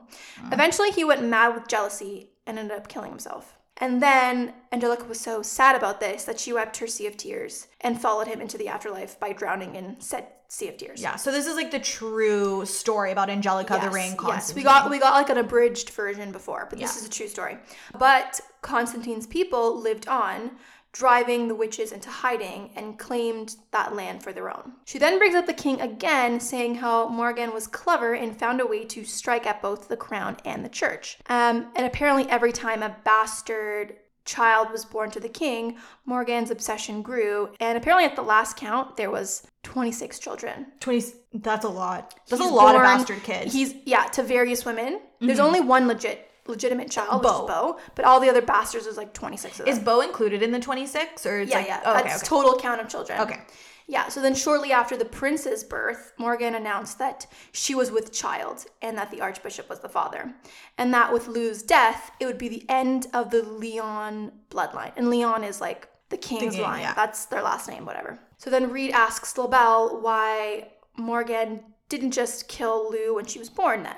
And Labelle responds by saying that the witches felt a little uncomfy killing a child, so they wanted to wait until her 16th birthday when she became a woman. I was like, this is the wishiest, washiest, so I'm not going to kill a baby, but I'm going to kill a 16-year-old girl. I mean, you're not really an adult at 16. No, I was a whole-ass child at 16. Hello. At least they didn't, just wait until she got, her period or something. Because, stupid. Sometimes, back then, that was considered when you're a woman now. Yeah. Ma'am, I am 13. Yeah. Some people get it at, 12. I know. 11. Can you imagine? When did I get You are ready to get married now. That's it. You got your period. Never put in a tampon in your life. You're a woman now, bitch. Yeah. God, that fucking sucks. There you go. So Labelle then explains her involvement in all this, saying that she has always been trying to protect Lou. And when she found out Angelica's ring had been stolen, she tried to find it. And then when she found out that Monsieur Tremblay had it, she got Babette to contact Lou and aid her in eavesdropping on Labelle and Tremblay because she knew that Lou wanted the ring. So she's literally orchestrated this whole thing essentially. Yeah. Then when Babette confirmed that Lou and Coco planned on stealing it, she told the archbishop where his daughter would be. She took this calculated risk that the archbishop would want to protect Lou since, he was her father. But it also, could have turned out badly. He could have been like, I kill her. This is the thing. I'm literally shocked that he didn't just do away with her. Because that would have been, with the prophecy, with that whole... If she dies from other reason other than that sacrifice... Does it still work? No, will it... Oh, it doesn't. Okay. It doesn't. It has to be Morgan doing it with all of her rituals and stuff. Okay. That would have been the easiest... So if someone else kills her, it doesn't work. That would have been the easiest solution for the archbishop. Realistically. Yeah. Kill her and be done with it. But maybe he's actually not a terrible, terrible person. He's only a slightly terrible person? I felt a little responsible. Okay, fair. I don't know. So then Reed is still kind of confused about Labelle's motives at this point. He's like, okay, fine, but why would you want to protect Lou? Why do you care about the king and his progeny type of thing? So essentially, why would a witch care if the king and his children died? Yeah. Then Reed starts kind of making a connection. He sees Labelle's red hair, blue eyes. She's wearing a ring similar to the one that he gave Lou. He's like, oh my God. what? Like, am I a detective? All these clues are coming together. Mom, is that you? And at first, she answers him by saying that she couldn't stand by and watch innocent people die. But Reed doesn't really buy that, and he forces her to admit that she fell in love with the king. So she actually had an affair with the king, and she became pregnant, and she confided in Morgan, who ended up tearing the baby from LaBelle's arms when he was born, and she never knew what happened to him. And at this point, Reed has figured out that LaBelle is his mother. Again, another plot twist that I was like, oh. Yeah. And LaBelle is looking at him like longingly as if, she's also figured out that you are my son type of thing. Yeah, like. So not only is LaBelle Reed's mother, but the king is Reed's father, making Reed a bastard son of the king. So he's in the royal bloodline, aka if Lou dies during the ritual, Reed is dying too. Yes, and this was also another plot twist that I did not see coming at all. I knew that there was going to be some big reveal about like Reed's lineage and stuff. I didn't necessarily think that he was going to be part of the royal bloodline. So that was like, oh, okay. Yeah, exactly. But then technically this also means that Reed's, related to a witch. So take that with what you will. I thought, when I first started reading this, I had the theory that Reed was the archbishop's legitimate son. And that's why the archbishop had such a soft spot for him, but never like, you know what I mean? Mm-hmm. Yeah, but that was not confirmed. So at this point, Reed is like fed up with stories and demands that LaBelle take them to the Chateau LeBlanc, whatever. And LaBelle tells them that they have time because Morgan will wait until Christmas Eve, or as the witches call it, a word I don't know how to pronounce. Okay. Mondra. If you're pronouncing it with a French accent, I would assume it's like Modrani, like. But is it even a French word? I don't think so. I think it's like, again, a pagan. So Modranit. Like I looked so up, the H is silent? I looked up the pronunciation of it, and a lot of the pronunciations that people were saying, like Modranit, like if you want to do like an English whatever, I'm sure there's actually an official way to pronounce it. And then my made up way to pronounce it with the French accent is Modrani. Sure, let's go with that. Pick your favorite. Yeah. So she's going to wait until that to sacrifice Lou to ensure that as many witches are present to witness her triumph. True villain. So at this point, they decide to separate to get supplies, and they will reconvene at La Belle Rose in an hour before they leave. That's the whole backstory. Yeah. Now we're back with Lou, and she awakens in a wagon, and she's lying in her mother's lap, but she can't move, which is like very creepy. I don't like this at all. Turns out that her mom has perfected the paralyzing drug, so it only affects your body and not your mind, which is literally insane. So you know everything that's going on around you, but you cannot move. That just sounds so terrifying. Yeah. There's like medical conditions like that though, like true ALS, like you know what I mean? Like it's literally insane. I can't even. So Morgan tells her that they are waiting until Modrani to sacrifice her, and Lou notices Morgan wearing Angelica's ring, and she starts to panic because she needs to wear the ring to dispel the enchantment when Morgan kills her. That way, even if like Lou does die, like at least the Lyon children would live. So that's like her whole thing. So now she's like, fuck, my mom has the ring. But of course, Morgan knows that. So she took it off of Lou. Lou tries really, really hard to move and to fight back, but it's no use. The drug has her literally totally paralyzed. So days pass and they eventually arrive at the chateau. And there's an old friend named Manon, and she greets them as they arrive, and Morgan announces that Manon will accompany Lou while she's at the chateau. So basically Manon is Lou's babysitter. Correct. Not as cool as Ansel, but whatever. Lou is like, I don't want company, just post guards at the door of my room and be done with it. Like, she literally is just like, fuck it, I hate everything. Lou is doing everything she can to convince Morgan not to go through with it. And she's saying that, like, the chasseurs are capable of change and that she's seen it, but Morgan just makes Lou look at their people and points out witches who have lost mothers and sisters to the stake, which I mean is, I think, a very potent, powerful thing that she just did there, because it's true. Like, as much as it's wrong to kill like the king and his line, who are innocent children, there have been innocent witches who've died too. Morgan tells her that love has made her weak, and Lou asks her if she like Morgan ever loved her, and Morgan says, of course not. You are the child of my enemy, born for a higher purpose, and I won't taint that with love. So now Lou has mommy and daddy issues for sure. Like 100%. Like, this is so mean. It's gross. Like, you are the worst mom. Ugh. on the planet. Literally the worst mom. Morgan tells Lou that if she attempts to flee, she will kill Reed and feed Lou his heart, which is like traumatizing. So fucking traumatizing. Could you imagine? I feel like this was like all Lou needed to hear to just not try to escape. She was like, you know what? I'm gonna stay here then. Yeah, I'm gonna just stay here. Yeah. So Morgan announces that there's only 3 days left till Montagny, and it hits Lou that in 3 days she would really be dead, like literally dead, DEAD, like, dead, dead, like super dead. And because she's dead, she's going to be parted from Reed forever.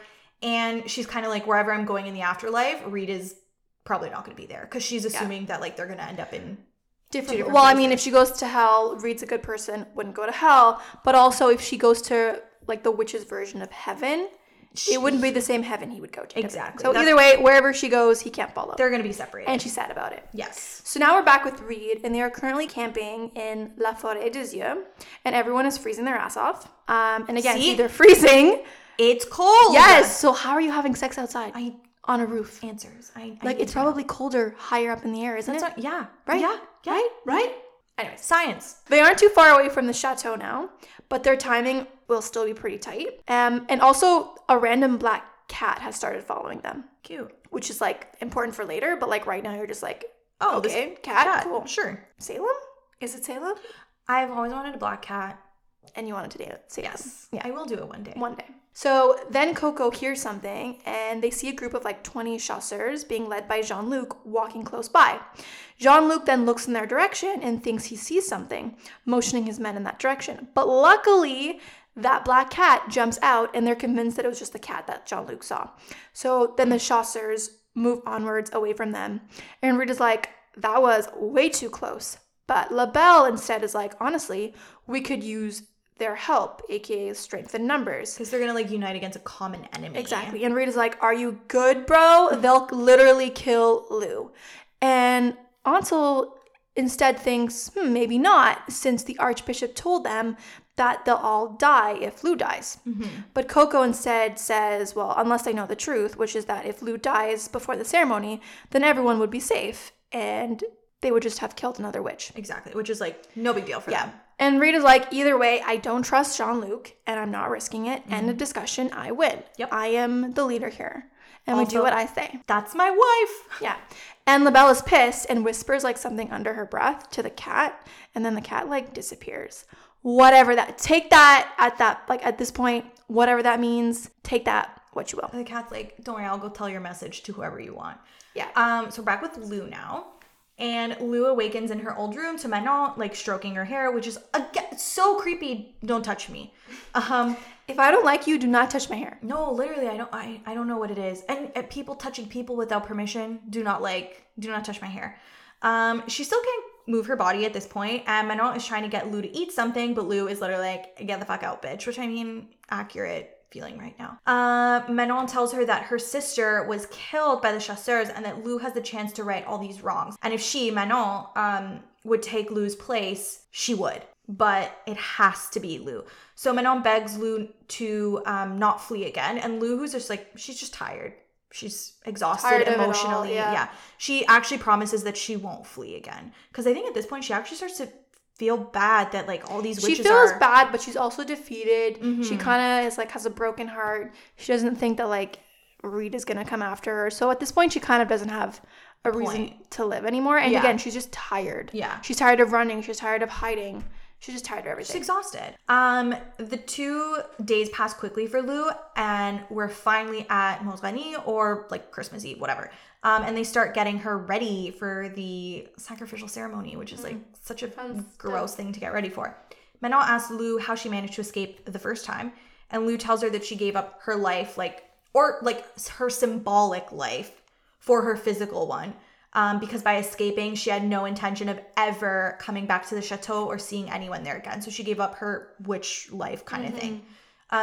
Lou tells her not to worry, though, because it won't work this time because she can't give him up, aka Reed, because Reed is on the line now. Then Manon tells her that Morgan is requesting Lou in her rooms because apparently she has a visitor. And I'm like, who the fuck is coming to visit her? I thought it was LaBelle. I don't know. I had all these theories, but I was wrong. Because Lou also has all these theories, and her immediate thought is that Morgan has captured Reed somehow, but when she's actually like brought to the room, she sees that it's the Archbishop. And I'm like, Oh. Yeah, I didn't see this coming. I was like, what the F is the Archbishop doing there? But I mean, like, the Archbishop clearly isn't there of his, like, own free will. He's, like, bound and gagged. Yeah, like, he didn't just, like, wander in and... Who's like, hi, hello, I'd love to talk to you all. And, like, Morgan's like, oh, my God, it's so nice to see you again. Like, how are you? How's your penis? Like, what's going on? Like, no, he's bound, gagged. The first time. Yeah, exactly. Lou is surprised to see him there, obviously, as we all are. And Morgan tells her that they found him this morning wandering in the forest while he was out looking for Lou. So he's also looking for her at this point, kind of thing. Morgan asks Lou if she wants to kill him. And I'm like, oh, damn, that fucking raised the stakes real quick. Lou admits to herself that there was once a time when she would have said yes, like, go ahead, kill him. But in the end, she actually tells her mom no. She's like, please don't do it. Morgan tells Lou that this is now her chance to ask the Archbishop any questions she has, and she won't get another chance like this. Because although Morgan will honor her wish not to kill the Archbishop, the other witches won't be as generous. So, like, plus, like, Lou's about to die too, so can't ask these questions when you're dead. Fair enough. Like, regardless of whether or not the Archbishop dies, the plan right now is Lou's gonna die. The first question Lou chooses to ask him is, do you hate me? And then the Archbishop starts spouting, like, again, Bible verses, and, like, I had no idea what any... Literally, I was reading this, and I'm like, bro, what does any of this mean? Like, I know you're trying to make a point, but, like, a simple yes or no would have sufficed, you know? Like, he was trying to, like, some roundabout way of saying, like, oh, like, you know, maybe I do hate you, but maybe I don't, because technically whatever happened to you is my fault because I didn't provide for you because that was your fault. And I was like, bro, what are you saying? No, literally, no idea what he's saying. He's just talking drivel at this point. Morgan starts laughing and saying that she expected more of a fight out of Lou, and Lou is like, listen, I'm not going to beg for his life. I'm not going to beg for his love. Like, it's literally not happening. And Morgan's like, not the Archbishop's, but your huntsman, aka Reed. Lou is confused, so Morgan spells it out for her. Reed is the bastard son of the king, and with Lou's death, Reed will also die. And then Lou blacks out again. This is a common theme. Well, I think she keeps getting injected by this needle thing. But, like, still. Like, so, almost every chapter with Lou ends with this girl blacking out. Because she starts getting her feels back. She's like, all wiggly. Yeah, and then her mom is like, nope. Bam, you can't move. Nope. Needle in your throat. Yeah. So now everyone knows the Reed secret. Yeah. Ooh. He's actually royalty. Technically, no one's confirmed to Lou that LaBelle is his mother. And I guess LaBelle hasn't. But I mean, she's figured it out and she thinks that she's right. She made a great leap, and there you go. She knows. Wow. Her super big leap ended up being right. Yeah, shocking. How many times does that happen? Apparently a lot in this book. Anyways, we're back with Reed.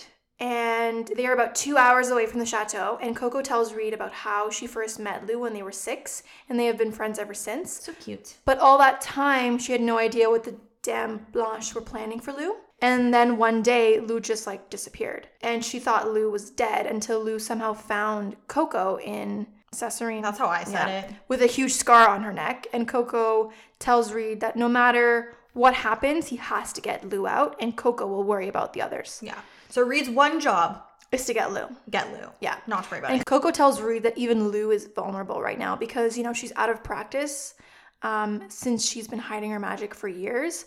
And that the witches at the chateau will be very different and they'll be out for blood. And they'll be super powerful. They're skilled. They know what they're doing. Yeah. They're not going to hesitate like she does or all these like really heavy like gold cords. Like, they'll be better at it. Like LaBelle clearly is a super powerful witch. Yeah. So then LaBelle interrupts them and apparently their plan to get into the chateau is to walk right in. I love these type of plans. Like, we're just going to hide right under their noses. Plain sight. I'm like, nothing should go wrong. Yeah, so LaBelle uses her magic to change the boys' faces so they won't be recognized. And then they're going to try to pick up witches traveling to the chateau for the festivities and try to convince them to take them as consorts for the night in order to get in. Love that. It's like witch Tinder. So the boys manage to pick up some witches on the road and convince them to take them to the chateau. And even Coco finds a witch to bring her there. Love that. And only LaBelle is nowhere to be seen. But she did tell them before that she would meet them inside. So they're just kind of like, all right, I guess we'll meet her inside. They're like, all right, sounds good to me. So they actually enter the hall and Reed sees Morgan sitting on a throne with a Lou floating unconscious behind her, which is a terrifying image. I also have this thing with bodies floating. You know, when they're like hanging. She's floating, but like I think she's like bent. That's what I'm saying. You know like what I mean? The hands are like. It's not like she's like floating in like a nice. No, she's not like flat. Like her arms she's are not like horizontal. She's just like bent. Like I think her back is bowed. Yeah, like she's it's like very upside down V. It's very unnatural. Yeah. So Morgan starts the festivities, and the consorts aren't allowed to sit at the table, so the boys and Coco go like stand by a wall with all the other consorts, and there's a window, and this is where Madame LaBelle comes and speaks to them. She's like talking to them through the window, and she's basically saying she doesn't have any more magic left to change her own features, so she won't be able to go into the castle. LaBelle tells them to wait for her signal, and then she skedaddles off, and it's like, what the fuck's the signal? Like you could have told me what the signal was. Is it like an arrow coming through the sky? Like what is it? An explosion? Is it a red flashing light? No idea. You should always tell people the signal. They're interrupted by the witches coming to retrieve the consorts to dance. So like literally hours pass that they're at this fucking party waiting for the signal, and it's finally midnight. Now it's getting to like crunch time. Morgan calls everyone to her attention, and now Lou is awake, and she tells everyone that before she performs a sacrifice, she has a present for Lou. And then a witch drags LaBelle into the room, and Morgan accuses LaBelle of conspiring with the king and trying to break the castle walls to take Lou away from them. Then Morgan stabs LaBelle in the chest, and I was like, whoa, right? What the like, is that the signal? For me, when I first read this, I thought that was a signal. I was like, does she mean for this to happen? I was like, well, that's the signal, right? Is there something I'm missing? Yeah, clearly. But anyways, Reed runs to LaBelle's side immediately, and Morgan is like, haha, I found you, and puts a knife to his throat. And at first, Reed starts fighting her, but then Morgan's magic like overpowers him, and she brings him, Ansel, and Beau forward to witness her sacrifice Lou. At this point, she's figured out their disguises because when LaBelle was injured, all of the magic that she was using on them kind of like dissipated immediately. Yeah, which makes sense. Like it's connected to her. And she's about to slice Lou's throat when Coco jumps out of nowhere and stabs Morgan. And Reed goes to get Lou, but Lou tells him to help Coco, who's literally getting dummied by Morgan right now. Yeah, like clearly the stabbing did not push her back in the slightest. Like she's still trucking along. I mean, she's the most powerful witch, right? Yeah. Little knife is not going to do anything. Yes. So then chaos breaks out and all the witches are running all over the place. But then Beau creates a diversion by singing Big Titty Liddy and stripping naked. I love that. And then, like, it actually works. All the witches are kind of like, what the fuck's going on? What is happening? Is this the entertainment for the night? Yeah. You invited a stripper? What? I love it. Well, they all start throwing ones at him. Yeah. What's their currency? I wish I knew. Like coins, like gold coins, like in his direction. Well, the French use euros. They didn't always use euros. I don't know what it was before. I think. Oh wait, no. Aren't they called corona? Cronets? Cronet? I don't know. Could we have looked this up? Absolutely. Did we? Absolutely not. Anyways, so the distraction is actually enough for Reed to get to Morgan and put a knife to her throat. And he's literally about to kill her, but then he hears the Archbishop call his name, and Manon is there with a knife to the Archbishop's throat and tells Reed that if he doesn't let Morgan go, that she will kill the Archbishop. And then with this distraction, Morgan manages to escape Reed's grip and slashes Lou's throat completely, and Lou's dies. What? I didn't see this happening. I was like, what? She's actually dead? I was like, but obviously, damn, like, you're sad for a second because, like, then the next stuff happens. Yes. So Reed is literally devastated and starts spiraling into darkness. That's how he describes it. Yeah. And then in this darkness, he sees, like, a single golden cord that goes from Lou's chest to the Archbishop. And immediately Reed, like, knows what this cord means. Mm-hmm. Essentially means a life for a life. So he runs to the Archbishop and kills him. And in that moment, Lou comes back to life. And like this, like the gash on her neck starts healing. I was like, damn. I was not expecting. No, and so essentially, Reed is a witch. Yeah, you're a wizard, Harry. You're a wizard, Reed. I'm a what? A wizard. Reed is a whole ass witch, like. Because he saw the cord and only Dame Blanche can see it, right? Like, yeah. I didn't expect him to actually stab the Archbishop because the Archbishop is like his de facto dad. But he clearly like was like, I choose Lou. So we get another like shortest death in history moment. Essentially. Yeah. So Morgan is clearly pissed and tries killing Lou again, but an arrow comes out of nowhere and hits her in the chest. Damn. And you find out that this arrow came from Jean-Luc and the chasseurs have arrived. And they're like ambushing the chateau essentially. And Jean-Luc sees Reed holding the knife in the Archbishop's chest and shoots another arrow aimed at Reed this time. I fucking hate this guy. I hate Jean-Luc.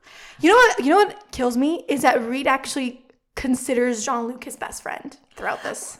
It's like, bro, he ain't your friend. Like, he ain't your He's friend. so jealous of you. He's constantly trying to undermine you. Like, he is not your friend. No, he's not your friend. But I mean, it's one of those things where like you grew up together, so you're willing to make like a lot of excuses for the people you love, right? Enough. Which makes sense. I think we've all done it. So through the chaos that the chasseurs have created, Reed is actually able to grab Lou and LaBelle, and they all manage to escape the castle and hide in the forest, which is like, oh, they all got out. Shocking. When they reach their camp, Reed begs Coco to try and heal LaBelle, and Coco uses blood and honey.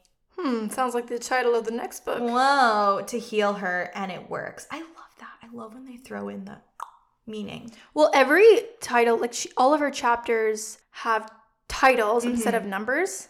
And every name of the chapter shows up somewhere in that chapter. I think too, what's this book's name? This book is Serpent and Dove. One of our listeners on Twitter, I'm gonna find it because she made like a really good point. I was like, oh damn, like that's probably true. So her name is Lauren. She tweeted us, she was like, I haven't read the series yet, but in the latest episode, y'all mentioned it was really religious. Might also be a take on that one Bible verse that says, I'm sending you out like sheep among wolves, so be wise as serpents and gentle as doves. So like serpent and dove. And I was like, oh, I wonder if this has been confirmed somewhere, that's kind of like where the name comes from, but I thought it was cool. Anyways, so the honey and blood heals LaBelle. It works. Lou is still unconscious though, but she's alive, thankfully. So Coco uses some of her blood magic to create a protection spell for them. And the way that this works is she actually has to smear the blood on their foreheads, a la Lion King style. So yes, this was my first thought when I read this part, is the part where Rafiki smudges some like red thing on Simba's baby head. Simba. Yeah, that's all I was picturing. LaBelle wakes up first before Lou, and Reed takes her for a walk privately to talk about what went down because clearly they have a lot of air to clear. LaBelle is like, so you killed the Archbishop. And then Lou came back to life. So you saw a pattern, aka you're a wizard, Reed. Like, we've got that moment, you know? LaBelle is shocked because it's unheard of for men to have magic. She's like, what? Like, women cannot just have one thing, can they? No. Damn, fuck. Why is that the first thing I thought of when I was like, shit, man. Like, him to... Just when you thought you had something. Just when you fucking... Like, I love Reed, but fuck. Anyways. Reed tells her that the chasseurs saw him kill the Archbishop, so, like, that's potentially problematic now, as the chasseurs, as well as Morgan, will want him dead. So he really has, like, nowhere else to go, essentially. Not to mention the king, who, once the king finds out about what happened here, he will want to try and kill Lou since she has the potential to wipe out his entire line. And, like, that whole thing of, like, as long as someone else kills Lou, it'll be okay. It has to be the mother and, like, the whole ritual thing. And then this is when we get the best line in the book, because Reed is like, why the fuck is everyone in this kingdom trying to murder my wife? I loved this line. I really says, like, fuck. Yeah. And he doesn't swear. No. This is his first, like, F moment, like F-bomb. I know, and coming from someone who says them a lot, I'm like, damn, okay, good for you. This is when Coco interrupts them because Lou's awake. She's woken up. So LaBelle and Coco leave so that Lou and Reed can have a moment alone. A little tiny moment. And then they're talking. Reed, like, apologizes for what he said to her before and for her abandoning her at, like, the first opportunity, even when he promised to protect her. And Lou was like, you have nothing to apologize for. I knew who you were and still fell in love with you anyways. And Reed is like, what do you mean? I have nothing to apologize for. And he's right. There's some stuff he needs to apologize for. Yeah. And Lou was like, don't worry, like, I love you. And then Reed says, I want to be with you always and never be parted from you again. Super cute. So they're kind of making up. Yes, they make up. Then they go back to the camp and everyone's talking about what they're going to do next. And Reed points out that the chasseurs know the location of the chateau now. And LaBelle says, doesn't really matter because you can't enter without a witch. And everyone's like, well, then how did they do it the first time? And LaBelle's like, oh, they didn't. I actually was the one who let them in. And everyone is like, why the fuck did you do that? And you actually find out that LaBelle sent Jean-Luc a message through the cat. Yes. So that little whisper thing that you did to the cat, that was the message she was sending. And actually, it's not a cat. It's this creature called Madagot. Yeah. Whatever that Or is. like French accent. I I think, maybe. I don't know. I think it like can change shapes and stuff. It's kinda, more like a shadowy type deal. Yeah. For some reason, I also thought of like the Kneazle in Harry Potter. You know how Hermione's cat, Crookshanks? He's not like an actual cat. He's like a Kneazle. So he like looks like a cat, but he's like way smarter and like does a bunch of stuff. I got the, same kind of thing. That's kind of what it reminded me of. Then Coco suggests that they all go back to her coven since Morgan won't be able to touch them there. LaBelle says that she won't go with them. Instead, her and Beau will go talk to the king. I feel like that's not a good idea. I don't know. Maybe because Beau is there, it'll be better, That's why like she says, Beau, you're coming with me. Yeah. And Angela's still like, hold up, I'm confused. Why is Coco's coven a safe place for us? Fair question. And Coco's like, because my aunt is la voisine. Which means the neighbor? I don't know. The book ends with this, and also I'm like, well, who is this person? I don't understand the importance. Yeah, because like all we know about Coco's aunt is that like she is powerful, she doesn't like the Dame Blanche, and now we know that her nickname is La Voisine. Sure. And she's the neighbor. Was she the neighbor who doesn't like anyone? I don't know. She's not your friendly neighbor. She's not your friendly neighborhood witch? Spider-Man. No. She's not your friendly neighborhood Spider-Man. No, she's not. No. She really isn't. That's literally how the book ends. Yeah. It ends on this kind of massive cliffhanger. I think it actually ends with Reed saying shit or something. Yeah. He like swears for like the second time in his life. So that's how the book ends. I feel like there's a lot of loose ends. And my personal biggest loose end is like, as much as Reed and Lou love each other, they haven't really had a moment to like sit and think about like what the actual fuck just happened. Like, I mean, they've been through a time just now. Exactly. Like, and the reality of it is like, as much as they love each other, Reed has been indoctrinated his whole life to hate witches, and that's not just gonna like disappear overnight. Like, there's no way. Like, they're gonna have to deal with their shit. You know what I mean? Mm-hmm. And if they ever get a chance. Exactly. So I'm assuming and I'm expecting Blood and Honey is going to be angsty as fuck, because I think that they have to go through a lot emotionally. Like, I know at the end he's like, I never want to leave you, I want to be with you always, blah blah blah, but you still have to address like all these issues that like are going to crop up in your relationship, because the reality of it is like for a large portion of his life, Reed has dedicated himself to killing Lou and other women like Lou, and now he also has to come to terms with the fact that he is a witch. Well, I mean, his whole life has been a lie, right? Like, he's been told to hate a group of women, meanwhile he's actually affiliated with them. Yeah. On a level he never thought he would be. And now he knows who his mom is. And he's also, like, there's just so much. Yeah. So much. Yeah. And now Lou has to reconcile with the fact that, like, she's in love with someone who, like, kind of hates who she is fundamentally, and who now is probably going to need time to sort out his own shit other than his relationship with her. So... should be interesting. Should be really interesting. Stay tuned. Now we've got this like ragtag team too, like Ansel and Beau and LaBelle and Coco and Reed and Lou, and they're like these mismatched like people that are... I just think it's like everyone else makes sense. The one person who I'm still confused what he's doing there is Beau. 100%. I'm like, you're a prince. Do you not have like things to do? Like, is someone not like confused as to where you went, or is like, you know what I mean? Like, you're not accounted for. It's like you have royal duties. Where's the prince? Or is he one of those princes that just like everyone knows he's like a loose cannon and always like fucking around and whatever? So they're like, meh, he's on a 3-day. But like, as you would think though, as technically the next in line to be king, they want to make sure that he would, you know, be a priority. Mm-hmm. So I'm still kind of confused what he's doing there. Yeah, I'm not gonna lie, the whole group dynamic, love it. Beau seems like he just tagged along for the ride. Yeah. And I mean, he was like, this looks like a fun adventure. And I mean, he's kind of finding out a lot too. Like, so many bastard children. He found out he's he was like, going to die. have siblings. Reed, you are my brother. Yeah, how are they gonna deal with that? Like, I don't know. The whole brother thing. And then like, are Beau and Coco actually like in love, or is... I don't think so, because like throughout like the rest of this book, they kind of like hate each other a bit. Yeah, like they're constantly like fighting with bickering. each other, like bickering. I don't know. There's just a lot of loose ends, and I'm not gonna lie, like, I think we've both heard a lot about Blood and Honey and like read a lot about Blood and Honey online, and it seems like it kind of suffers from that like second book syndrome in a trilogy. Well, I mean, I started reading it a long time ago. Like maybe the middle of September, because I read Serpent and Dove in like one sitting. Literally, she was obsessed. I really liked it. But then I started like Blood and Honey literally the next day, and I struggled through the first like 100 pages, and I still haven't finished it. Mm-hmm. So, well, hopefully it picks up. I've also heard that it picks up. like, obviously I'm still obsessed with Lou and Reed because I love them. I think they're super cute. But it definitely starts out a bit slow. Yeah.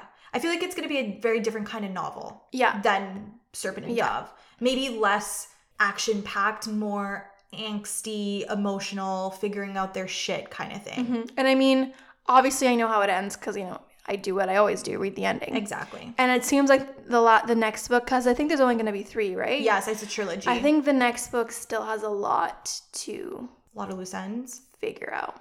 Damn. And fix. It's going to be an action-packed... And these books are not incredibly long. Like, they're short compared to, like, I don't know, like other books. Like, fucking... They're short, but, like, lots of jammed. things happen in them. You know what I mean? Mm-hmm, mm-hmm. It's one of those. But yeah, anyways... that is Serpent and Dove. Next week we'll do Blood and Honey Part 1. Yes. Definitely liking this schedule more. Yes, it works out better. I feel a lot better. Like, I really do. Yeah. Anyways, follow us on Twitter. Our social medias are always linked in the episode description. We really appreciate you guys rating and leaving reviews. And if you are able to do so, it really helps us out a lot. Like stay on podcast charts and stuff, which is great. Hopefully we have a lot of exciting things coming your way. Who knows? Maybe we'll talk about it later. I don't know. Anyways. Thanks for listening to Two Book Bitches. Bye.